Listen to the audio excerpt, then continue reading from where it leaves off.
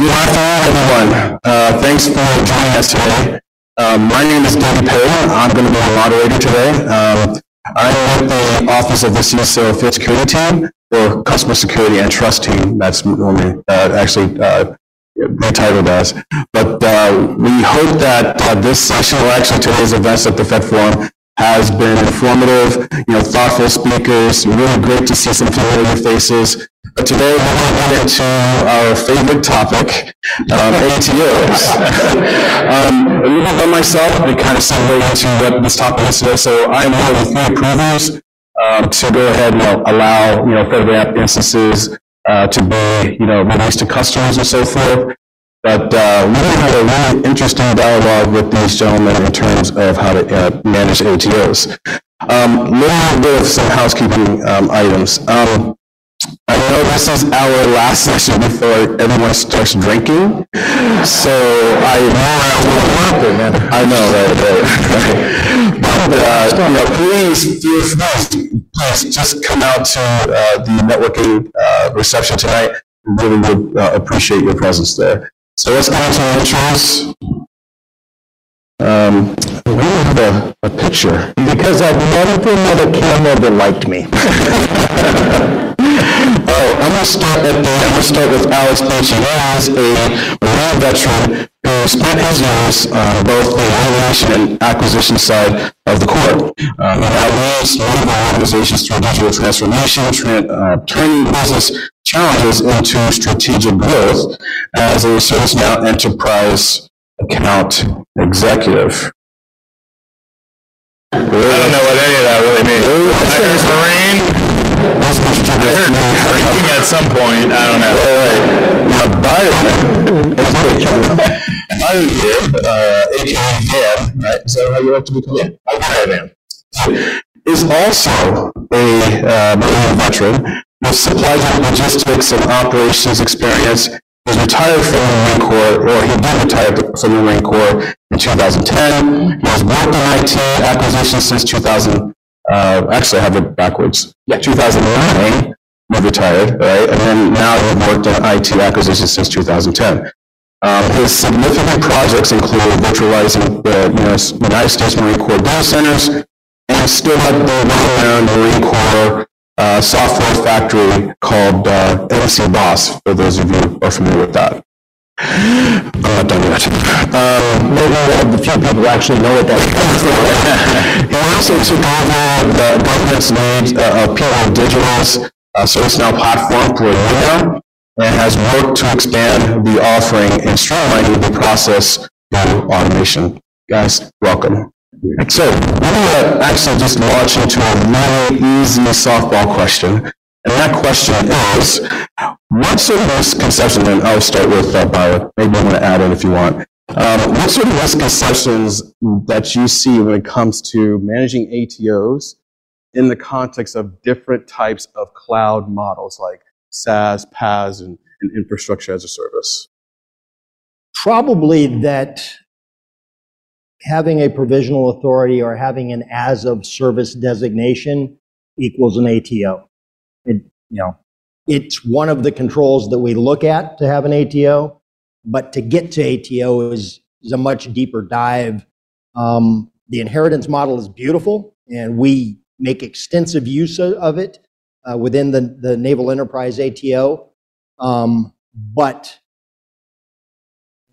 getting to ATO is a long process, and that is why we've kind of gone into our enterprise model so that we can save as many people as possible from that little ring of hell.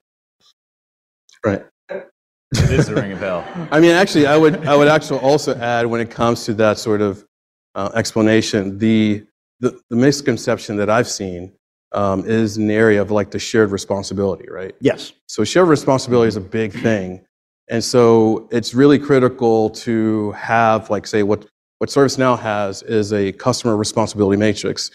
So as Van and Alex, they kind of maneuver through the waters of an ATO, they're able to take a look at our CRM or customer responsibility matrix to understand what responsibilities does the service provider has, but also what Van's organization will consist of or what they're going to be on the hook for. And I think with that too, the challenge that Van's team often faces is they have to digest that customer responsibility matrix, not just for how the PEO operates to get the ATO, but then how do other Navy customers who are now a ServiceNow customer and a PEO digital customer, what are their shared responsibilities? What do they have to accept, and how does the organization, the enterprise organization, support that? And then the other side of it too is time to value, time to ATO. A lot of times the averages you're looking at a year and a half or so. They did it in, I want to say it was like 92 days. Now it was a crunch, but it was accelerated. And I think because a lot of things already exist. Because it was the number one priority of the NAO at the time, and they put it to the top of the list.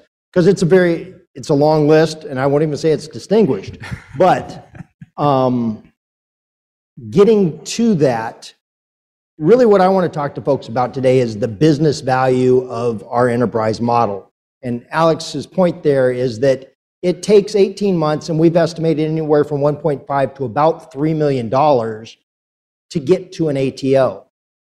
So if somebody else already has an ATO, why would you want to do that? Why would you want to spend that much time, that much money, that much effort, live that much time in that outer ring of hell that I spoke of when, like I say, somebody else has already done it? So that's what we've done with within the naval enterprise is we took your provisional authority, we added the DISA controls, we added the SCCA controls, then we went and answered the last little piece of that for the Naval Authorization Office, the NAO, so that we're dealing with maybe 10% of the total controls to get to that ATO, and our customers are dealing with maybe 1% of the controls. They just have to make sure that they're complying with what we're doing, what we're providing. They don't have to do all that other work.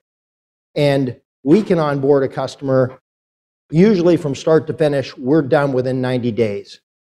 So 90 days to ATO, fully operational capability, or 18 months to fully operational capability.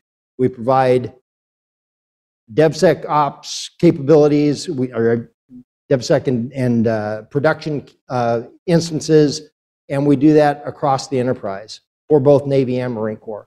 So that's really the big business value that we get out of this, is that we're saving all of our customers literally tens of millions of dollars. And then within that, just keeping an ATO up every year. I'm sure some of you folks out here have to do that. Annual security controls, how much fun is that? Getting your ATO renewed every 3 years, that's a lot of fun too. Well, if somebody else is going to do that for you, how much are you willing to pay for that every year? Right. We charge our customers, we've got some different instances, but less than $50,000 a year for that service. So again, multiplying that across, we've got about 25 customers onboarding. We've got another 10 to 15 in the pipeline.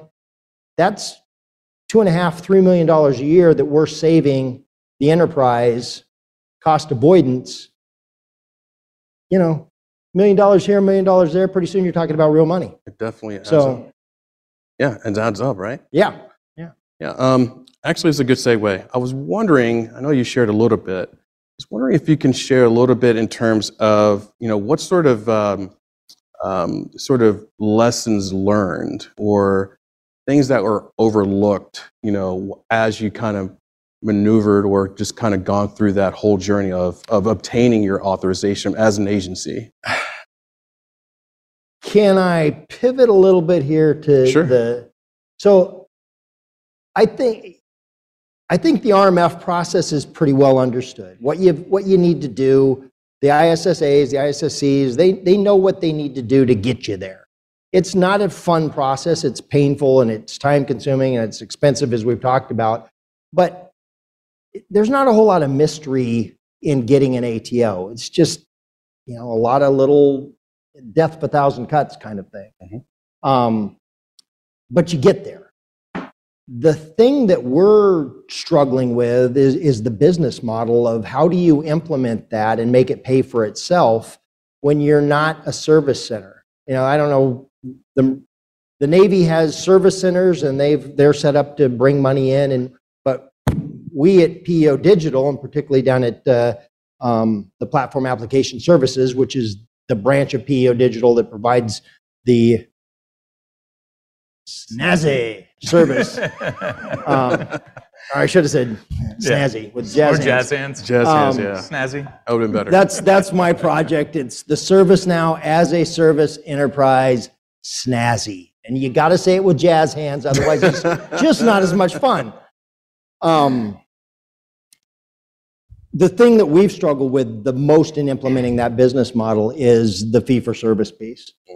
And so what I would advise anyone who's going to go down this path, and I think really everyone should, is make sure you have a fee-for-service model that is efficient and effective.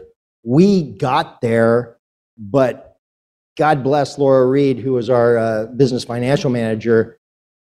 The way we are currently set up, and we're going back to the drawing board to revamp this entire model, but it was literally a series of one-off processes. Everyone, depending upon color of money, depending upon what echelon they were, et cetera, made it a different process for each individual. And what does ServiceNow do? It gives you, it's nice processes and it's process-oriented and all that. Well, maybe we should have got the product before we developed the pay model, but it was very painful, and we backed off this year, and we're looking to re-implement the fee-for-service. But that would be the number one thing, is figure out how you're going to pay for it. Everyone says, oh, it's fee-for-service. Well, that brings a whole nother set of challenges to work through to get to an efficient and effective way of doing that. So by all means, you can. This is not difficult. Our cost card is, you start going through there, and makes sense. It's perfectly, as a customer, they go through, oh yeah, this makes good sense. We're not overcharging. We're not charging for stuff that doesn't make sense to the customer. But at the end of the day, you've got to be able to get those funds, no matter how reasonable it is. There needs to be a way to do that. So the biggest lesson learned for us is to start with the end in mind in terms of your fee-for-service model and how do you do that. It's all well and good to say you're as a service, but unless you're in an organization that is not adopting the operational model that DoD is, which is that your warfighters, your operational forces, pay for the services. You're only paying for things that you're using that way. And that was what we had in mind, but the hierarchy of administration, if you will, the financial hierarchy within the Navy just was not conducive to that fee-for-service model. So Gotcha. that's the biggest hurdle that we're facing right now. And so the advice that I would give in terms of lessons learned, know how to pay for it. That's a good point.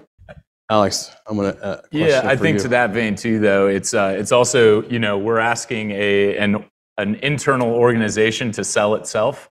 So really was some of the things we learned is communication. How do we, collectively as partners make sure that the other parts of the Navy and Marine Corps understand what the ATO is and what their responsibilities are.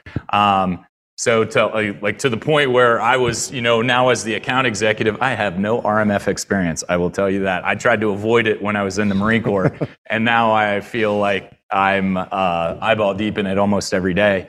And creating a document to share with my own internal team so that they can understand, hey, when your customer asks you, this is what this means. So some of it is also, how do you sell that to the rest of the Navy? Because a lot of times people just don't understand. They see ServiceNow, they're like, oh, okay, we've got an ATO, but what does that really mean? And wait, why should I pay PEO Digital for an ATO? And it's like, well, because you could alternatively do it yourself. And to Van's point, you're going to spend 15x or more on an ATO to do it yourself. So it's helping them sell the value in an enterprise offering, but the time to value for everything is way faster. So I think one of the biggest hurdles from my side that we faced was just that communication aspect internally amongst ServiceNow, between ServiceNow and PEO Digital, and then with the rest of Navy and the Marine Corps as well. Cool. He brings up a point, something that I'll play off there. The internal communication is there's a value added piece there, in that when he talks to the naval enterprise, he's talking to there's one belly button to push. That's us. When you talk to other organizations, there's multiple ATOs that you have to deal with. And so that turnaround time between, we've got an issue, to, okay, we've got the right people working it and we've got a resolution, is much shorter when you're dealing with one ATO in comparison to multiple ATOs across the enterprise. So you're really, you're building, or you've built a blueprint in terms of how other organizations are able to create their own, I would say, an ATO as a service, right? Mm-hmm. And now those sub-agencies or sub-orgs can essentially, adopt or inherit, that respective ATO. Alex, a question for you. So you and I, we've collaborated a couple times. We shared ideas. What sort of things that you can share, maybe we haven't talked about today, that that you were able to help Van navigate as they were kind of going through this sort of phase? So I think, some of it is the communications, like I addressed. Yep. Other sides of it is also just making sure, reach back to, to our collaborations of finding the right people internally. Like I said, I'm not a security expert. I rely on David for that, and making sure that we're pulling in the right resources. And it does make it a lot more efficient. And we got greater buy-in, I'll say, from the rest of ServiceNow as a company. Because now, to Van's point, we only have that one belly button, that only one organization that we really have to work with. All the scans that need to be done, like Fleet Cyber Command, bring that up, yeah. Like they want to do scans all the time. Well, if any of you are familiar with the sort of our scan policy, you get a 30-day window for once a year. Right. Well, what we propositioned to them is like, look, we have one entity that's managing the authority to operate for 30-some customers. So how about we just allow, instead of 30 different customers coming to you each with their own 30-day window, how about we just give PEO Digital the year window to do scans? And it's like, okay, we can, that's actually less work on the security team. Oh, right? I was going to say, yeah, that really would help us out a lot. So, especially our support teams, right, that are fielding those cases as those pen test requests are being spun up. Absolutely. I love that. Yeah. You're done? I'm done. Okay, good. Just make sure. I don't want to cut you I off. can keep going, but it'll be nonsense. Oh, I know you can. Van, I was wondering, maybe, this is something that I understand, but architecture, perhaps, yay! Yes. So someone out here was like, "Are you going to go deep into ATOs?" And I'm like, "No, don't do that." But this is what you're seeing here is our basic architecture. So the green box is the ServiceNow element of this, and that's their government commercial cloud offering, and the FedRAMP and all of the bits that we inherit from them. We then, from the green box, you slide over into the light blue box, which is our NAVFAC Azure environment. That's the authentication piece of the puzzle. So we have it set up so that anyone with a CAT card, whether you're on a government computer or whether you're sitting at your home computer as a contractor, can take their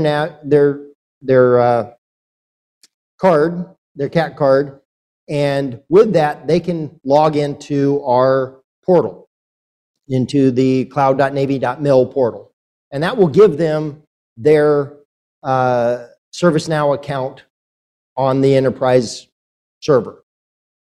From there, if they're a basic user, all of their permissions are automated and put on that account for them. They can get in and they can start doing the whether it's an agile, using the agile module, or whatever they want to do within within the enterprise instance, they can do that.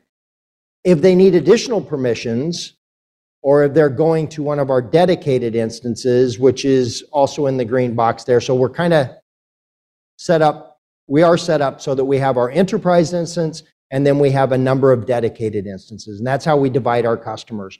So our enterprise customers are the folks that only need to use the modules, the ServiceNow modules that we offer at the enterprise level, that we're licensed at the enterprise level for. And they're willing to give up some degrees of control to my enterprise team. We also have our dedicated instances, and that's the folks who want to do something that we don't currently offer as an enterprise capability, or that they want to maintain control of, or that they're doing what we call a use case 3, which means they're connecting to outside services. Control mechanisms there. So if you're a dedicated user, or you have a dedicated instance, you're a dedicated customer, that's your instance. It's under our ATO, but you own all the admin underneath there. You do all your customer, all your user management, all your user admin. You have your sysadmin in that dedicated instance. And then you inherit that last level of controls for that capability. But you're still falling underneath our ATO, under the SCCA capability, DISA, etc. So all of that, it gets inherited as a dedicated instance, and that's there in the green box. But so that's where you get your, as a user, that's where you get your rights, you know, where you need to go in. If you need to be able to write, if you need to be able to do coding, et cetera, you get those admin rights from your administrator, whether that's us as the, sorry about that, whether that's us as the enterprise or as a dedicated user, you get that from your team there. So, and that's really from a 10,000 foot view, that is how simple our architecture is there. And that's typically the architecture we see. I mean, Alex and I, we've talked to multiple customers. You have users from the internet. How are they getting in? Maybe you have a warfighter whose spouse, they need access to the ServiceNow instance. How do they get through? Because they don't have a CAT card. Well, there is a whitelisting process that exists. You have to kind of go through it, get an approval from the DoD CIO, and off you're running. But then if you're in the NIPRNet, right, you already are vetted. Yep. Right. So there's this, so we have, implemented or supported this zero trust. There's that word again, right? That Ben talked about earlier, right? Drink that Kool-Aid. So at every level, there's different, sort of implementations or principles of zero trust nested in each and every one of these boxes. So it's definitely something that's there. So the question I would have is, how many green boxes do you deal with other agencies? A lot. We have one green box and a whole bunch of little blue boxes. Yeah. Everyone else has a whole bunch of green boxes. So that's really, I mean, in a nutshell, that's the difference between what we're doing and what we think other agencies are doing. And I love how you have the bottom labeled, the PEOD or DEX, right? Is that what it is? Yeah. S and ATO boundary. This is really, interesting or distinct in that ServiceNow, we have our own provisional authorization, which it's a PATO. That gives the assurances for agencies like VANs. They're able to inherit our controls, and now they're able to kind of like, I wouldn't say fast track, but more so streamline their ATO journey, right? So we have all the documentation, there's been a lot of work, a lot of blood, sweat, and tears, poured in from our compliance team, Justin Matteo and Shamira in the back there, kind of just looking at me, making sure I'm saying things correctly. But yeah, I mean, it's a team effort, but in terms of these boundaries, I like the fact that you have your own ATO boundary to really accentuate the fact that you have leveraged ServiceNow's ATO, and now you have that last mile of security controls, such as implementing multi-factor authentication and so forth. It stems back to the customer responsibility matrix that I talked about earlier, right? So we're probably going to do 75% of the controls as a service provider, but then the other remaining portion, this is where Van's organization will step in en route to their ATO. The interesting thing with this, though, too, is so there's cost benefits associated with this. So one of the things, actually getting back to like early challenges, the NAVFAC, it sits on an F5, and that's what does break and inspect. It does authorization, or it does authentication for the users. That was sitting in an Azure tenant that regularly went down. So now the HAA that we would normally provide isn't there, but it's not a ServiceNow problem, and it wasn't a PEO digital problem either. It was another organization that they were leaning on to do it. So that took some time and coordination and some understanding across the board to get it up to speed where now it doesn't become a regular burden on everybody. And with that, you are reliant on the authentication tool set that that ATO service provider has. So, but we're even over the course of this next year, we'll be looking, or maybe two, we'll be looking at different ways to do it, because now we have integrations into like their Azure Active Directory. So now we can look at things like single sign-on and other ways to do it. So, but the benefit of that is integrations across the board. So like that Azure Active Directory integration, even though it goes into PEO Digital's instance, well, any other instance that's in that ATO boundary can now use it, right? Mid servers, if you're deploying mid servers, enhancement. It's as long as it's on a 443 port and protocol, the only thing that needs that Van's ISSM Barbara needs is an ATO of that mid server on whatever environment it's sitting on, and then she can approve it. So the streamlining of a lot of these things, the store, like if we if a customer needs to use a store item that's not if it's ServiceNow provided, it's a use case one approval, and then if it's in the Fed store, it's in the Fed store, and then if it's a third party, as long as it's a U.S. made Fed store item, it goes through the use case 2 process, I think, and goes through the NAO for final approval. But we're talking weeks of time to value, vice everybody having to do it. And once it's approved, now everybody can use it. So you get economies of scale across the board that way too. Right. So I know we're coming up on time. We got 7 minutes left. So maybe we could take one. Well, maybe before we go there, okay, sorry. I want to like get on my soapbox. Okay, good. Go for it. Because I think what we did is really good. I like the idea that. So you're bragging right now. I'm bragging, and I say we, but I'm riding on the shoulders of many other folks. I'm not a smart guy, and you can't make me. So, but what we've done as the Navy, not me, but the Navy, the Naval Enterprise, Navy Marine Corps, we've created a model that, as we've talked about here today, avoids a lot of cost for a lot of people. Cost in time, cost in money, cost in manpower, cost in missed opportunities. So and one thing we didn't talk about here, it's on the slide, we're an IL4 and IL2 capability. We're on the cusp of IL5 and IL6 implementation across the DoD. I imagine there's some other DoD agencies out here today. Anybody from other DoD agencies out here? What if we applied this model instead of just across the naval enterprise and started looking at it as a DoD thing? And we sat down with the Air Force and we sat down with the Army and we started saying, hey, if we develop this ATO, let's have reciprocity. Let's do this at not as an enterprise, naval enterprise, but as a DoD enterprise, so that we don't all have to do this. And we don't all have to go through the pain of getting to an ATO.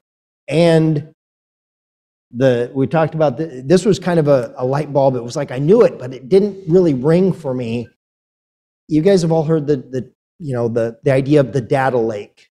Well, this ATO allows us to have a unified data lake that allows us to delve into the data that we're creating as we populate all of our ServiceNow applications.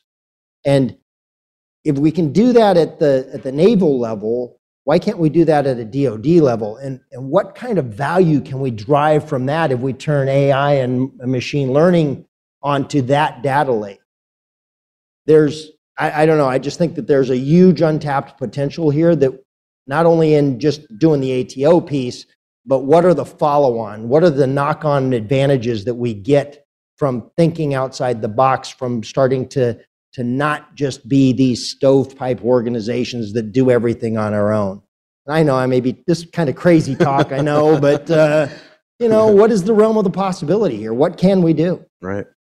So, We got 4 minutes left. So, is there one question? Oh, she raised her hand first. All right. All right. You got the floor. What's your question?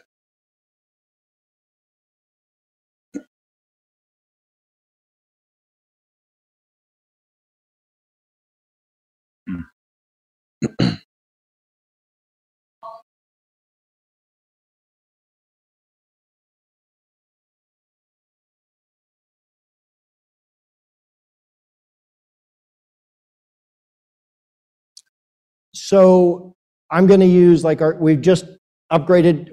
Our San Diego upgrade will go live, I think, tomorrow. Tokyo.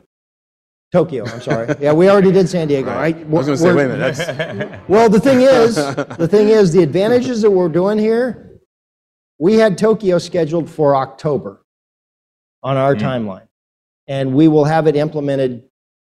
I believe it fully implemented tomorrow, which is again 2 days ahead of schedule, because we had said we were going to do it by Wednesday of this week. So we're ahead of schedule, which is a great thing. But for our Tokyo upgrade, what we do is we put out a schedule to all of our customers, whether you're an enterprise customer or whether you're a dedicated customer. We say, okay, this is the day we go to code freeze. So have everything backed up by then. Give us, for our dedicated customers, give us your timeline to implement the changes. We give them a gold disk that has all of the ATO upgrades, all the changes that we need to do for our controls. That's given to them. All they have to do is implement it and tell us that it's done. Does that answer your question? Yeah, so the gold disk that Van talks about is really just a separate dedicated dev instance of ServiceNow. So we set that up for them, and that is solely dedicated to the security controls that they have to push. So that's where they drive all of it out of, is to every other instance. They push it into dev, and then those customers run it through their stack. Yep. Yeah. Okay. Well, thank you, guys. I really appreciate it. I enjoyed this session. Yeah. Thanks, everyone, for your attention. Happy drinking, and thanks for joining us. Yeah. Good.